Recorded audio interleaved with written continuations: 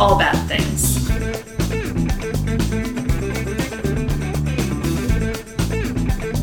Tragedies, disasters.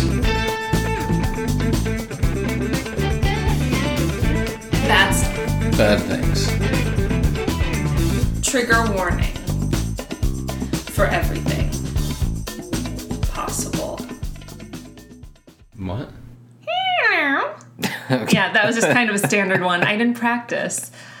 I'm Rachel, And I'm David. and this is All Bad Things. Sorry to let you down on the hello. I didn't practice one, did not conceptualize one at all. Oh, So- well. Oh, darn. Yeah. Happy Labor Day to everyone in the U.S. This is coming out on the actual day of labor. Yes. We will both be Which working. is a holiday that celebrates labor. Labor. No, it's labor in the UK. I was just going to say. say, yes. Yes, I suddenly became an Englishman from the countryside. Yes, it is a day to celebrate labor in which we will both be working. We'll both be working. To celebrate it. Yay. Somehow seems fitting. I'm doing my part. Exactly. Couple of housekeeping items. Visit our social medias, especially mostly. Yes, come visit. Yes. It's a physical place. At All Bad Things Pod on Twitter and Instagram, and All Bad Things Podcast Pod. Anyway, look us up on Facebook. Now that I think of it, this little blip hit my mind. Could you imagine if like Twitter was a physical space? How like disgusting of a place that would be. Oh, yeah. Or Facebook, or maybe not Instagram. Instagram might be pretty. Instagram would be cool if it was pretty. a physical place. Yeah. But you're right. Twitter would be like the icky locker room of like a porn set or something. Oh man, gross. Oh, wow. I wasn't even going there.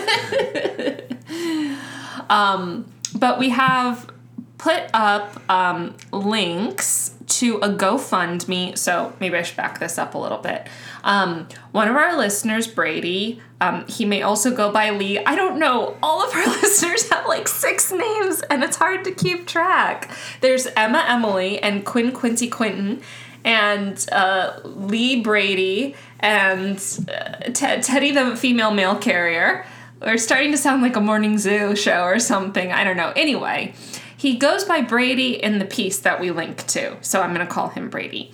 But it's a local Houston news clip wherein our listener Brady is interviewed. He is a historian at present, but he is also a former fire investigator and arson investigator, which is very cool. And he is bringing a lot of attention to this fire. Oh, shit, I forgot. Like it was what, the 30s or 40s? We watched the clip Something together. like that. Yeah. It was around World War II. I remember that for some reason. Yeah, we'll definitely cover it at some point for sure. But it was the deadliest fire in Houston history. 55 people died. Yeah, still stands as that. 55 people died, and there's no memorial to the dead in Houston. So our listener Brady actually has a fundraiser going on GoFundMe for to raise money for a memorial. Yes, yeah. We donated. Yes. And so there's links up to that. A lot of people on our social media, a lot of people ask like if we have a Patreon or anything, and we don't. We always say just go donate to a worthy cause. Well, here would be a great worthy cause to donate to. That is disaster adjacent. Yes. So yeah, because I'm not even going to get any more into it because I know I'm going to get facts wrong. But basically, like it was working class people, so they weren't really. I think that's why there's not a memorial. Basically, that was the impression I got anyway. And to be fair, in a massive fire, it's always working class people. Well, it depends. For the most part, it depends. It does. We've actually done a couple of fires where it affected the upper class, like Coconut Grove and stuff like that. But more often than not, yeah. Well, certainly, like industrial accents and stuff like that. Obviously, yeah. Also, shout out to Teddy, again, for her K219 suggestion, and she gave us her stamp of approval for that episode. She said it was excellent, so I feel very good about it. Yes, when the people who suggest a topic enjoy it, then I feel good about it. So, yes, definitely. So that was nice. And also shout out to our listener, Emily, that's of Emma Emily, who I mentioned earlier, who asked us for documentary suggestions and then subsequently... Oh, that's who this is. Yes, okay. subsequently live tweeted her reaction to Prohibition, which you recommended. Did you see that reaction? I did, yes. I didn't know what she was talking about at first, but then, I caught on. Basically, she was saying it was super boring, which I don't blame her for. It is Ken Burns. It's Ken Burns. Yeah. Super boring is what you're going to get. What I like about Ken Burns is how much he goes into the history of what he's talking about. Oh, he's a deep diver. Yeah, that's what I enjoy. Yeah. And that's not for everybody. Right. It's just super dry. It is, yeah. Like, just very much like this. It does kind of harken back to, like, sitting in a high school classroom watching a stupid documentary about something you could give a left nut about. Yeah. But I've always enjoyed his stuff. That's cool. But it's not for everybody. No, apparently it's not for Emily or me. Maybe she'll check out Murder Ball next. Oh, that's definitely not. That was on top of my list. Yeah, that's definitely not at all like Ken Burns' documentary. That's an excellent documentary. I agree with you. So, all right. Anything you wanted to cover? I don't think so. All right. Then, shall we? We shall. Proceed. So, I stopped short of giving you a hint today. What do you think? It's a bridge collapse. Okay. So, a couple things that would lead you to think that. One is we mentioned that in a recent episode that, like, we've never covered a bridge collapse. I think it was maybe even our last episode. And then we were watching, what's that? What's the show that we're watching on Netflix? The one about great architecture or whatever? Something like that. Top 10 structures. Yeah, there are so many shows like that are so similarly named on Netflix. Anyway, it's about architecture, and we got to the bridges episode, and I almost said, here's a hint for tonight. Wait, I shouldn't say it. I knew right away what it was going to be when we were watching something on bridges. So here is the caveat. It is kind of a bridge, but it's not. So This is the story of the Hyatt Regency walkway collapse. Oh, I've heard of this. Mm-hmm. This is somewhat recent. Well, on July 17th, 1981. Oh, I thought it was earlier than that. Okay. Earlier than that or later? More recent? Yes, more recent than that. Gotcha. 2 walkways inside the Hyatt Regency Hotel in Kansas City, Missouri collapsed, killing 114 people. Holy shit. And injuring an additional 216. Oh, man. Yeah. I didn't realize it was that many. Oh, yeah. Neither did I until I looked into it. So that's what I meant by sort of a bridge, but not really. So this is our first pseudo-bridge collapse. A walkway is still a bridge. It is. It is. If you're connecting one area to the next, that's suspended in air. That's bridging. You're a bridge. There you go. And you get a bridge, and you get a bridge. If it walks like a bridge and it talks like a bridge, it's a bridge. Okay. So shout out to Emily, the aforementioned Emma Emily, and Angela, who both suggested this topic. So, and I feel like someone else did too that I missed. So if you have suggested it to me, let me know and I'll be sure to shout you out next time. Okay. And we will be doing there are plenty of bridge collapses out there, so don't worry, we'll be doing that. The one in Minnesota a few years back, we'll definitely be getting to that one. So we'll get to all those. But anyway, I kind of started on this one, and it ended up being, I found it super interesting. So because we're talking about a structural collapse, we're not going to be doing a ton of, like, history deep diving. It's going to be more on the aftermath side that we'll discuss, like what actually happened to precipitate this. That's where we'll be spending a lot of our time kind of on the back end. So anyway, so the site of this week's disaster is the Hyatt Regency, Kansas City. So it is still around today, although it has rebranded. It got bought out by Sheraton. So it's now the Sheraton Kansas City Hotel at Crown Center. So that's what it is now. It is still around. I kind of want to go there now to look at it. When I make it to Kansas City for my Bills road trip. Because that is a stadium I've always wanted to go to Arrowhead. Maybe next year. I think they play next year against each other. I'd love to go back to Kansas City. Maybe we'll stay there. Yeah. Maybe not. Oh, that's a little creepy. No, maybe not. Now that I think of it. I thought you were just going to say maybe we'll, like, check it out, but stay there? I don't know. I just won't go on any walkways. Yeah, well, we'll talk about that at the end, but, yeah, I liked Kansas. I only drove through it. I've never been. Did I stay in Kansas City? I think I stayed in overnight in Kansas City, if I'm not mistaken, when I drove back from Portland. And I remember I stopped in both Kansas City and St. Louis. I think I just passed through St. Louis, but stopped like for lunch or whatever.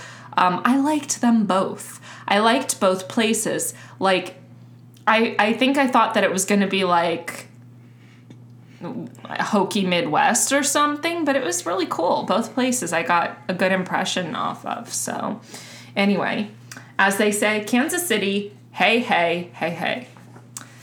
Get it? No. No? You never heard Kansas City, hey, hey, hey?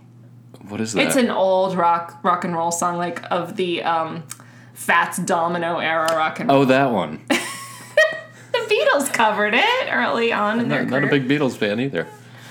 Yeah, that's right. Okay. So sorry to the Beatles and Fats Domino. Oh, well, I think did Fats die? Anyway, the Beatles couldn't give two shits what you think about them. No, they couldn't. They're doing just fine. Yeah, when half of them are doing just fine. Yes. I was going to say, when Paul goes to the bank, I'm sure the last thing he's thinking about is what anybody thinks about him. Exactly. So, again, geographical context, trying not to be too U.S.-centric.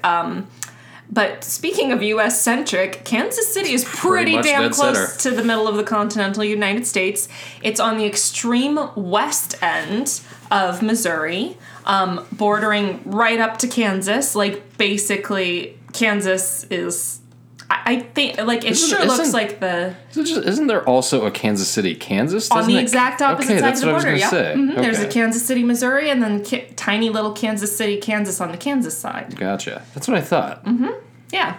I imagine it's part of, like, the Kansas City metro area sort of thing. Which all I could think of is what a hassle tax reporting must be. Anywhere around a border. Any metro area that... crosses a border. I think that because I'm a tax person. You know, that's no what everybody thinks. And as far as like north to south, it's mostly central, but a little bit north. And the hotel is in the Crown Center in Kansas City, which is basically right in the downtown area. So we're talking about pretty much downtown Kansas City, Missouri. So at the time of this collapse, the hotel was only a year old. So this happened pretty quickly. Construction for the hotel had started in May of 1978, and it opened July 1st, 1980. The collapse happened July 17th, 81. Oh, wow. So it was like just a couple weeks in a year after it had opened. Now, there were some construction delays, not shockingly at all, because there's always construction delays for everything. But it included an incident in October 1979 where 2,700 square feet of the roof collapsed, like, during construction. That's not good. No, but best as I could tell, like, aside from being a delay and aside from obviously costing money, like, nobody got hurt or anything that I could tell from what I saw. So the hotel was built... And I think, from the impression I got, still is around a multi-story atrium. So, you know, like, what's the hotel we stay in Greenville, South Carolina? The Hyatt. Yeah. Yeah. You know how that's the whole hotel is built kind of like in an atrium? Yeah. Where there's a glass roof and then offices on one side, hotel rooms on the other, or whatever. No, the offices are just on the top. and then there's more rooms. Anyway, it's kind of built Either around way, this. it's an atrium. Yes, it's built around this feature. So kind of like that idea, except this hotel is much taller. And only the lobby, the first 4 floors, I think, from what I could tell, it was the first 4 floors, were the atrium around this lobby. And then the rooms went above that. I guess kind of maybe on the side. It was hard to find an exact layout of this place, but... So the atrium was just encompassing the lobby. At the time, the Hyatt Regency was the tallest building in Missouri, in the entire state. Okay. When it first went up. It had 45 floors. So I guess Missouri didn't have all that many tall buildings. Guess not. But, inside the atrium were several elevated walkways. So these are the walkways we're talking about. Basically people bridges, right? Mm-hmm. Just to get from one side of the lobby to the other on the 2nd, 3rd, and 4th floors.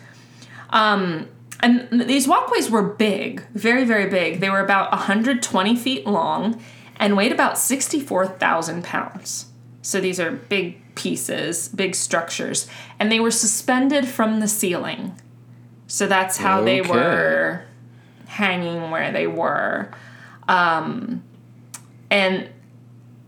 obviously because it's 120 feet long, they're not going to build a walkway with no support. Like it either needed columns or it needed suspension, like similar to a bridge. Or in the case of an indoor structure, it could be suspended from the ceiling, which is the way that they went.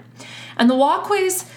There's going to be a lot of descriptions in this episode, so I'm going to have to paint a lot of pictures, but the walkways were kind of staggered. So there was, so picture like roughly a square, that was the lobby, and then the 2nd story walkway was kind of over on one side. The 3rd story walkway, obviously a floor up, but also kind of a little bit over. So the 2nd and 3rd were not stacked on top of each other, but then the 4th was stacked on top of the 2nd. So does that kind of make sense? Yeah. There are pictures online if anyone needs to go and look and see exactly what the configuration was. But we will get way more into the construction and the engineering of this in the aftermath, because this was a structural failure. So, spoiler alert.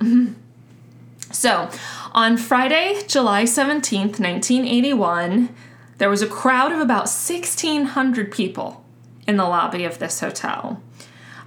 They were there for a tea dance. Now, yeah, from what I Is that a Midwest thing? No, from what I could tell, it was sort of like a Victorian era name for like a dance that took place at tea time. You know, so like 4 to 7 p.m.-ish. And it was like a whole to-do. So in modern day, what's called happy hour. Yeah, kind of. It's a happy hour dance. I think so. Another source I found, which was the only source I saw that said this, said there was a big band competition, but I didn't find any citations to that otherwise. Everything else just called it a tea dance. So maybe they're trying to be a little old-fashioned or something. As long as it wasn't a celebrity basketball game. Oh, boy. No, it was not a celebrity basketball game. Plus, I don't think Diddy was promoting much in 1981. He was probably still in high school, I would guess. Or in grade school, maybe. Right, isn't he like 50 now or something? Close to it. Yeah. I think he either turns really 50 this year or next year. So, yeah, he would have been, this was... It would have been like in 6th or 7th 14 grade. or something, yeah. So, whatever this was, there was a gala, a dance, to-do, whatever, going on in the lobby of this hotel, and that's what drew the crowd. It was a strange ritual that Kansas Cityans take part in on a weekly basis. In the 80s. Kansas Cityan? Kansas City? Kansas? Kansasians? I don't know. Yeah. Kansas. We'll have to go there and ask them. What do you call yourself? Well, what do we call ourselves? What are Raleighians? Raleites? North Carolinians. Yeah, I guess there's that. Missourians, right? Is it Missourian or Missourian? I don't know. That's right. I keep thinking of Kansas City as in Kansas. So, I don't know. Okay. If you're from Kansas City and listening to this, yeah, A, let us know, and B, We just don't know what we're talking about most of the time. And C. Don't get too upset. And C. Hey, hey, hey.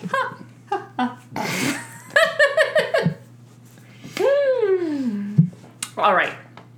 So, at this dance, gala event with 1,600 people, there were a bunch of people on all three walkways in the lobby watching the crowd below. Oh, man. Now, not as many as you would think. It was estimated that there were about 40 people on the second floor walkway, 16 people on the third, and 20 on the fourth. So not a huge, not an extravagant number of people.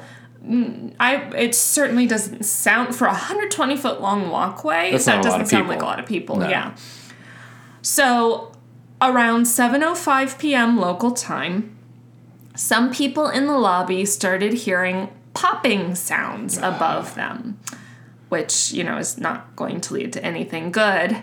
Then witnesses heard a loud cracking sound, and suddenly the fourth floor walkway gave and dropped. Now, at first, terrifyingly, it only dropped a few inches. Oh, man. And then it stopped, and then it dropped and fell all the way down. Now, because now, first of all, let me just pause with that. That is almost more horrifying than it just dropping at the get-go, because people had a few seconds to be absolutely terrified. Well, to be absolutely terrified and be like, okay, we're in the clear. And then, nope. That false alarm jolt, that was not a false alarm, So, now, remember, this was the fourth floor walkway, which was stacked directly on top, it was stacked above the second floor. So, it came down, second floor walkway came down, all the way down to the lobby floor, totally crashed, 64,000 pounds each of concrete, steel, glass, everything that those walkways were made of, just completely collapsed down to the ground on top of some number of 1,600 people. Yeah. So, and this is going to get a little grim before it gets any better. So, rescue operations began quickly, fortunately, and they were headed by Dr. Joseph. So just get back to the bridge. Did it take out the third story bridge too? No. Okay, no, so just the second. The third story was staggered. Well, I know it was staggered, but I didn't know if it. No, the third. If it interceded with it at some point. It did not. The third floor walkway remained intact. At least there was nothing I saw in pictures or read that would indicate that it came down. Okay. So we're just talking about those two, the second and fourth floor. So guy heading up rescue operations was Dr. Joseph. I looked this up. Damn it. Wakerle. It's Waeckerle. So it's either Wakerle or like Wakerly or Wackerly. Anyway. It's probably not Wackerly. we'll go with the first two. We'll call him Dr. Joe. Yeah. Even better. He was an emergency medicine and sports medicine physician who's still around because he was only like 35 back in the day. So hi, Dr. Joe, if you're listening. The emergency personnel included 34 fire trucks and their crew, so that's a lot. EMTs, doctors from local hospitals, like there's a lot of rescue workers who are there, so excellent, that's good. Unfortunately, both those who survived and were trapped and those who were killed were trapped under an estimated 60 tons of debris, concrete, steel, glass. And the hotel didn't have any equipment to be digging up that kind of shit. I mean, why would a hotel have like a backhoe or a crane or anything like that? So there wasn't any equipment right there for them to immediately begin digging through. So it ended up that civilians in construction brought a bunch of their equipment to try and get everybody out. And they eventually had to use cranes, like construction cranes lift all that stuff. So because this was a collapse, there was there were the inevitable and very grim stories of, like, somebody had to get their leg amputated to be able to be pulled out. And apparently in some cases, trigger warning for all things, trigger warning for what I'm about to say, emergency workers in some cases, like, to get to people who were living still, had to, like, dismember the bodies of the dead to get to them. Like, just, it's a sad... If I ever die and you need to cut up my body to get to somebody who's alive, by all means, go ahead. I'm cool with that. Yeah, I'm already dead. Yeah, exactly. I'm not going to feel it. Exactly. We laugh because it's horrible. The front lawn of the hotel was used as, like, a triage area. And obviously they also had to, like, set up a makeshift morgue for the bodies that they found. Anyone who was injured but could walk were told to get out, like, leave the hotel, get away from the scene, get to the hospital, and they actually had lined up city buses to take people to the hospital. So it was a good response from the community, basically, is what it sounded like a good emergency response. Now, there's a couple more dark things before we move on, but supposedly those who were mortally wounded were told they were about to die and then given morphine. So that's pretty grim. But I guess, I don't know. It's just, anyway. Well, if you're giving somebody morphine, especially at this time, 1981, so I don't know. I was going somewhere stupid with that, but anyway, they probably know what's coming anyway. Yeah, and might as well send them out on a ride. I guess. Yeah, sure, by all means. Yeah. I guess so.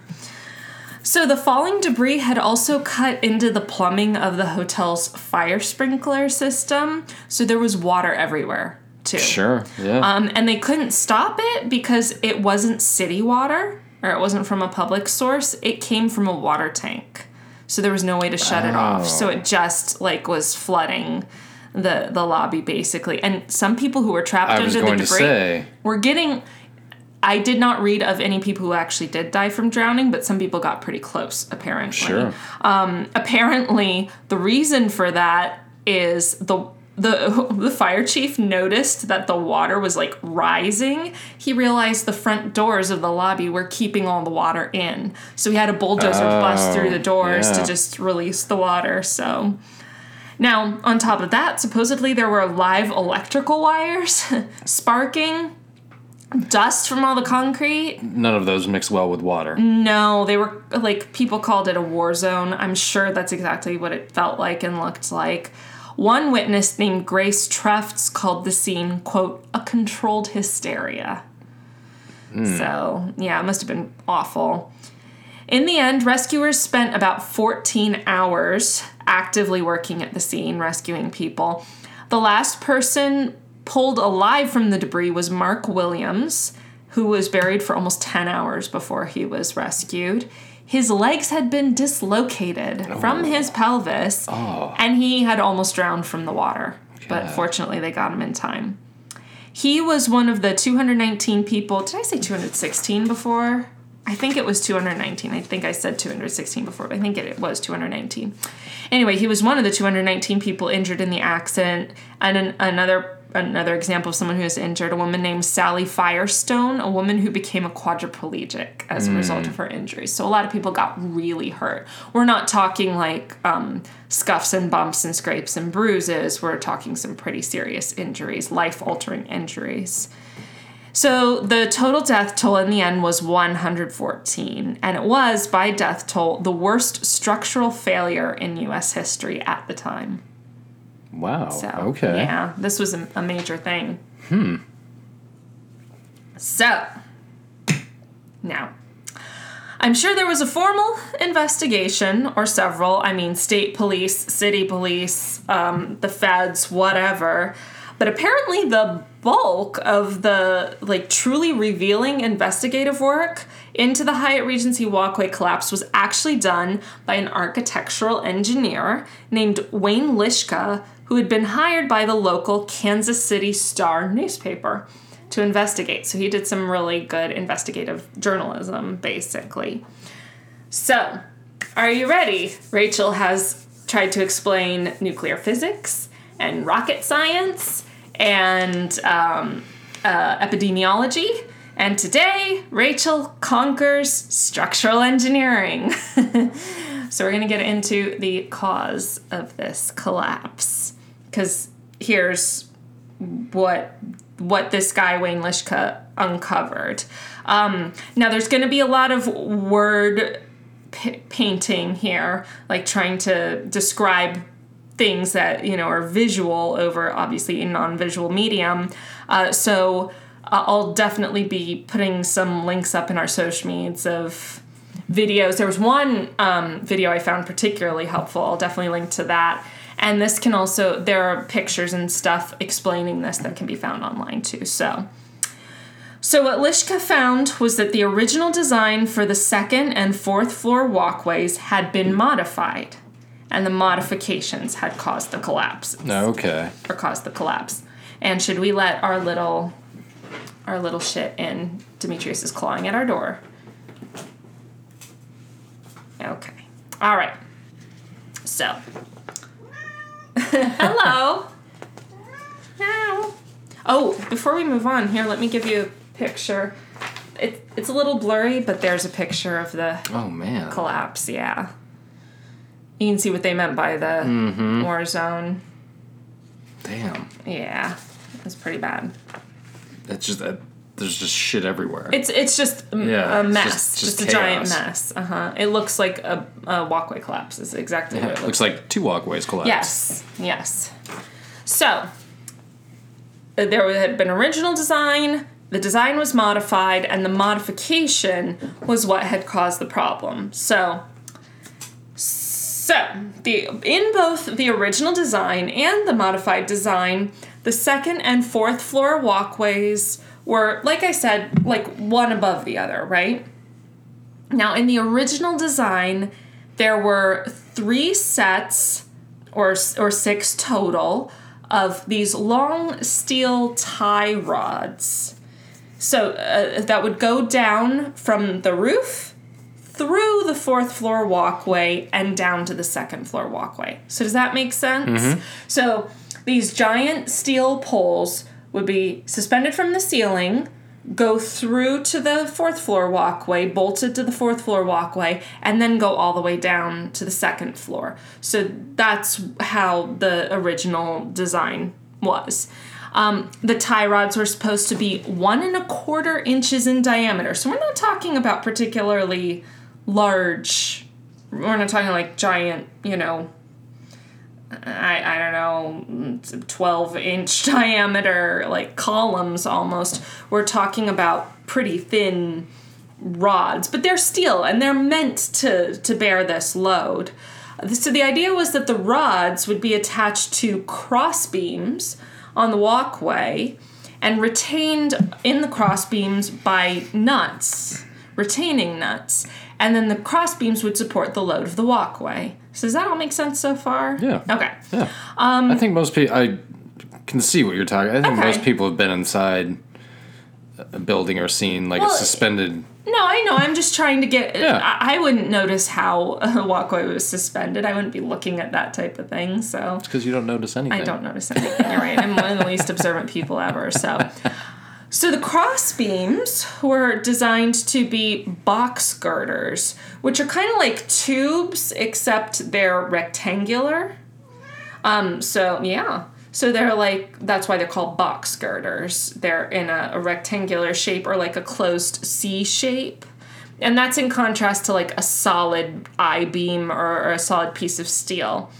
And then the rods would go through those cross beams and be retained onto the cross beams by those retaining nuts.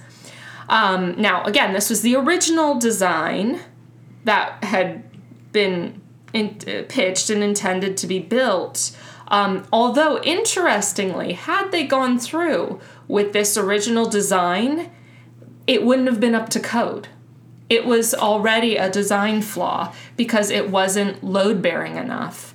Like it wasn't up to Kansas City codes. So something like this might have happened anyway. Well, or it would have gotten rejected during inspection. So, but interestingly, that whole issue with it, like not being able to bear the load it would need to be up to code, wasn't the reason they changed the design. That was just happenstance. That would have been a consequence if they had gone through with that first design. They changed the design because of the manufacturing contractor, Haven Steel Company. So the contractors, or the head guy, or somebody anyway at Haven Steel, said that design, their original design, wouldn't work. So they were like, okay, so in order for the rods to be able to be secured to the 4th floor walkway, the rods would need to be threaded, right? Like a screw. And because of the design, it would have to be completely threaded all the way from the bottom of the 4th floor down to the 2nd floor walkway. So instead of being like a solid piece of steel, it would be a threaded piece of steel all the way down, like a giant screw or something. And the concern of the contractor was that as we're putting this shit together, it's going to get banged around and we're going to fuck up the threading if it has to be that long. And then that's going to mess up the whole design. So basically he was saying, this isn't feasible. This can't be done because the design is inherently flawed with the threading being an issue. They weren't inspired by the show Amazing Architectures like we are. Right. See, had they watched that show, the guy would have been like, oh, we're getting this done. We're getting it. We'll be very careful. It's going to look fantastic. Yes. So, as Jesse Pinkman freaks out, he's apparently having a bad trip. So they changed the design. They were like, okay, well, here you go. So I'm going to first describe the change and then describe why it didn't work. So, well, as in why it caused the collapse. So the design change was, instead of having the rods just go from the ceiling through the 4th floor to the 2nd floor, they had the rods go from the ceiling just to the 4th floor walkway, be completely bolted in and retained by those retaining nuts.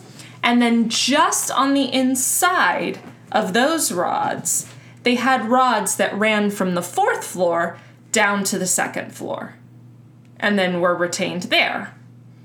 So there would be a separate set of rods involved, just slightly inset from the ones that went from the ceiling to the 4th floor. So if that doesn't seem like a huge deal, apparently it also didn't seem like a huge deal to structural engineers at the time or to the contractor. It seems like, okay, well, there's the same load, right? I mean, it's still 2 walkways being suspended, same weight, everything from the ceiling. But here's where the issue is. It's where the load was actually being borne. So the idea behind the original construction with those steel rods that ran all the way through to both walkways, the rods would be what would be bearing the weight of the 4th floor walkway and of the 2nd floor walkway. With the new design, the second set of rods would be putting the load of the 2nd floor walkway not into the ceiling, but onto the 4th floor walkway. And the 4th floor walkway, those cross beams were not designed to bear the weight of a whole other walkway. Okay. They were only designed to bear the weight of the walkway itself. So in the video that I'll definitely have to put up because it described it so well, the analogy they gave was, imagine 2 people individually clinging on to like a hanging rope. Mm-hmm. Okay, so they're both hanging on. That was the original design. Now imagine one person hanging onto the rope and the other person hanging on to that person's ankles. Yeah, that doesn't sound like a good design. No. So it was all about where the load was being borne, and it was missed in this redesigning. So, additionally, as if that weren't enough, there was also the complication that the point at which They were bolting the rods into the 4th floor walkway to go down to the 2nd floor walkway. So the point at which the cross beams had to bear this extra load was at one of the weakest parts in the box girder. So to get this box-shaped tube, they didn't extrude it. They didn't just make it solid steel all the way around. It was basically like two pieces, two sort of C shapes that got welded together. So the welding joint was a lot weaker than just the solid steel. And that's the point at which the bolts went through. We have a history of a problem with welding on this show, don't we? What was our other one? I'm not remembering it. Plane crash. Welding, which that was the Japanese Airlines. They tried to weld on. Oh, the back of the plane. Yes, and then there was another, and then there was another one recently where something was being welded together, and that. Will you stop? Anyway. Okay. Welding things onto other things has not turned out well for anything we've covered on this show. Well, welding is inherently something that is welded is going to be less strong than something that's just solid metal. Yeah. You know, because it's a joint, and joints are less structurally stable than just solid material, she said, pretending she knew what she was talking about. So that's what actually happened when the walkway collapse happened. Remember I said that there was like that initial drop of a few inches? Right. And then it gave. So the bolt that was securing the 2nd floor walkway to the 4th floor walkway, first, like, fell through the first half of the box girder, like the top layer, and that was that shortfall. And then that that went through to the underside of the box girder, and then that's what gave. God. Does that make sense? Yeah. Okay. Not really, but. Really? I'm kidding. So box girder, okay. 1, 2. Yeah. Okay. Well, I'm just saying I got it. Okay.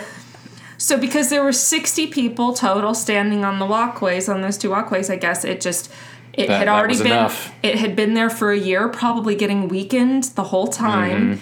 And then there was just a bunch of people on it, maybe a lot of activity that day because there were a lot of people in the hotel for that event. Who knows?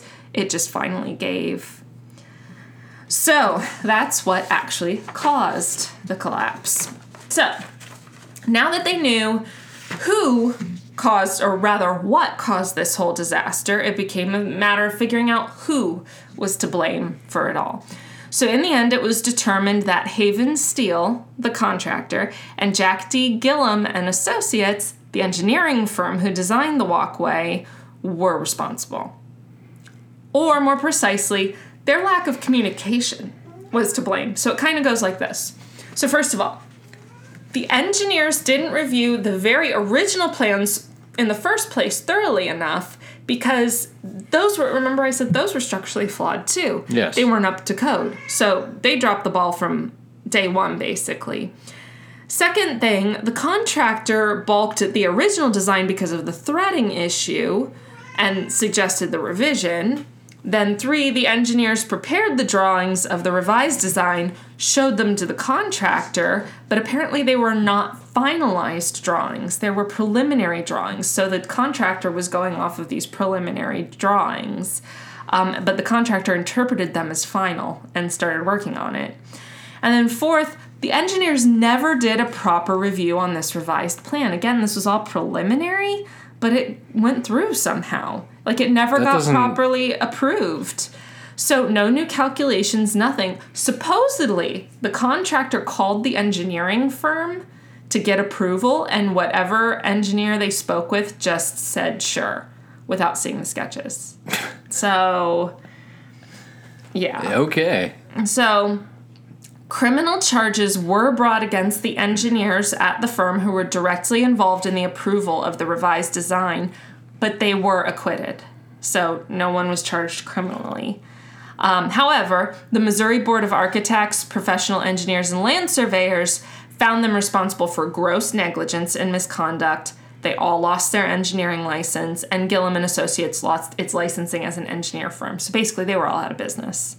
Well, deservedly so, I think. We'll get into that a little bit Almost more. almost 120 people are dead, and it doesn't seem like you tried hard enough. it doesn't seem like there was the proper amount of follow through on getting these plans where they needed to be. They sure didn't follow procedure the right way. Especially for a project like this. Like, I'm sure before they built it, when they came up with their design and got picked as the people, they're like, right. They knew it was going to be this futuristic thing for Missouri. You know, we're talking about building in the late 70s. You know, this is going to be Missouri's tallest building. Right. Yeah, you'd think they'd take a little more care. Well, yeah. Yeah. And who knows, maybe they did in every other facet. Yeah. Except for just this. A couple key areas. Which, Yeah. Except for that whole load bearing and suspended. Yeah. And the suspended walkways, yeah. So obviously, this disaster was absolutely prime for civil litigation. Oh, yeah. And at least $140 million was awarded to survivors and victims' families through settlements and through trials.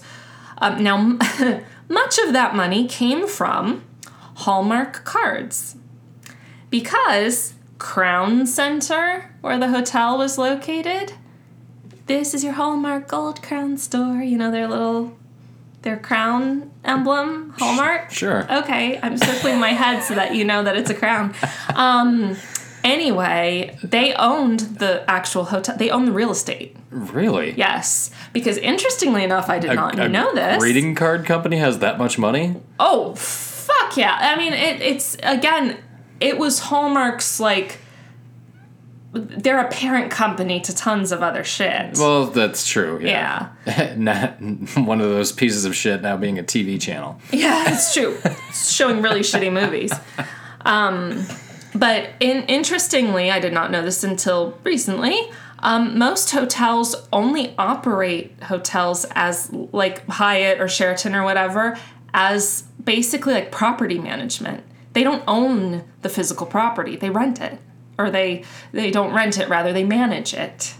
So the real estate isn't actually owned. That kind of makes sense. Yeah. So Hallmark owned the real estate, so that's why they were found mostly liable. So, or rather, that's why they paid out the most. So, now, like I said before, the hotel is still there today. Now as a Sheraton, still at the Crown Center. It's still called the Crown Center.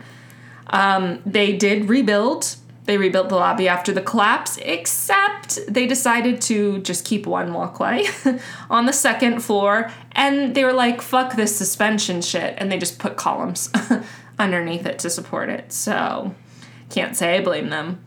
There was a lot of PTSD left to go around. Oh, yeah.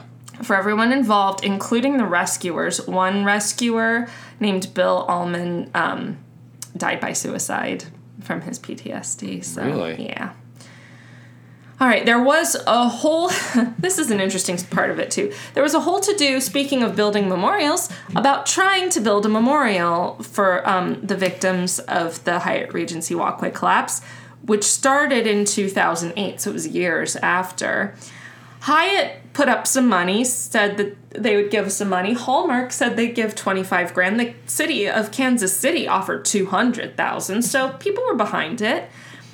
There was a bunch of kind of push and pull over where it was going to be, finding the land for it and everything. So it should probably be suspended in midair. Oh, shush. That's mean. That was bad. I apologize. That's very mean. So, and it should have a Hallmark greeting card attached to it. On July 17th, 2011... There hasn't been a whole lot of room for me in this episode. I'm trying to carve out something here. So, exactly 30 years after the collapse, they unveiled their design. So they finally got a design, knew where it was going to be. It was going to be across the street from the hotel. But at that point, Hyatt was like, yeah, we're going to piece out of this because the hotel had flipped to a Sheraton. So they're like, we're not going to be a part of this anymore. Sheraton did step up with some money, with about $5,000. And so they did finally start building the memorial in summer 2015 and had the dedication ceremony on November 12th, 2015, 34 years after the disaster. Now, it's a 20-foot tall, abstract... I'm going to sort of describe it, and then I'm going to show it to you. 20-foot tall abstract sculpture that's supposed to be a couple, quote, embraced in dance. I guess because the collapse happened at a dance. Yeah. Mm-hmm. But I gotta say... Because the tea time dance? Yeah, the tea dance. But I have to say, the thing looks a little weird. So I'm going to show you a picture of it. Do you see what I see? I don't really see anything. Okay, it's good. Just like a... I just have a stupid, dirty mind. I don't see... Oh, no, I kind of do. But I don't see couples embraced in dance. I definitely don't see that. It doesn't...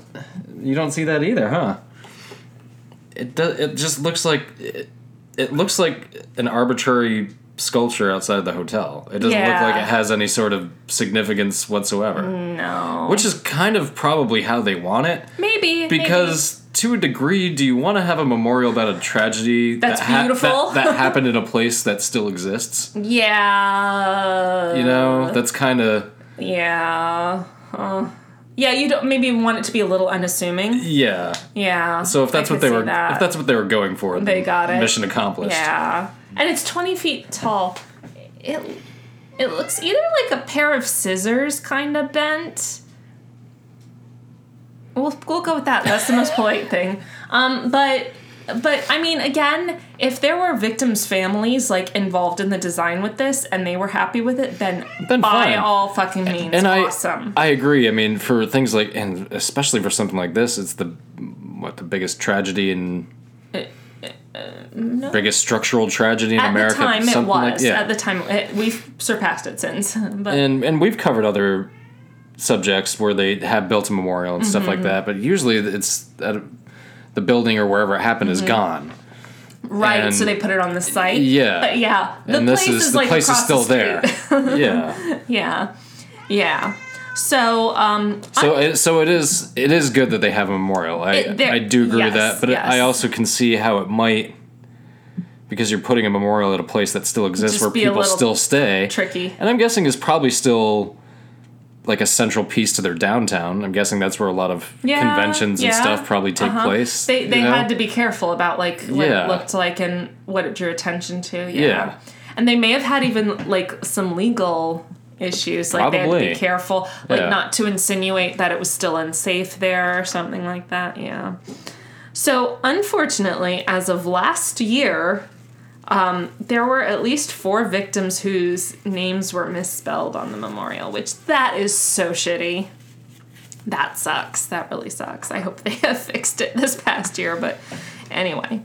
So, still to this day, the Hyatt Regency walkway collapse is considered a classic case study in engineering errors and ethics. So even Jack D. Gilliam, the Jack D. Gilliam of Jack D. Gilliam and Associates, the engineering firm that was put out of business by this because of their error, he spoke at engineering conferences occasionally after the collapse up until his death, hoping to help prevent future mistakes like this one.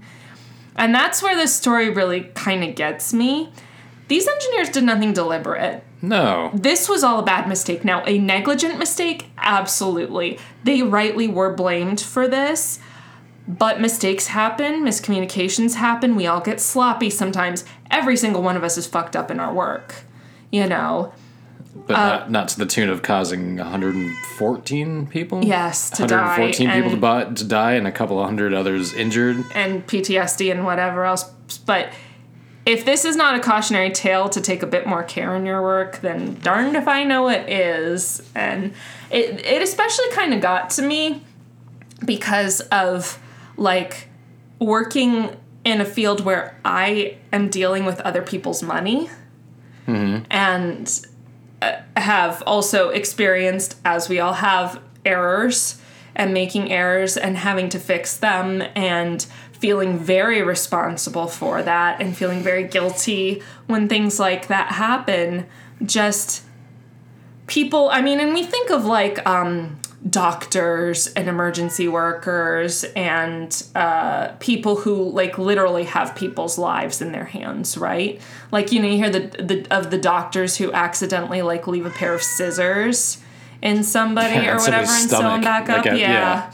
And that's awful. Or amputated the wrong arm, Right? which I don't understand how that... They mark them now. They mark them. I still have my surgical marker from when I had my thumb surgery, but and they make you like attest to it. Like, yes, this is the correct limb. It's pretty funny, but necessary. That's why they do it. But you know, even people like structural engineers, people are counting on you to know your job well enough to build something that will not collapse and kill 114 people and injure 219. It's just, that's a high pressure situation, you know? So in a way, I have a weird level of sympathy for those engineers and the contractor.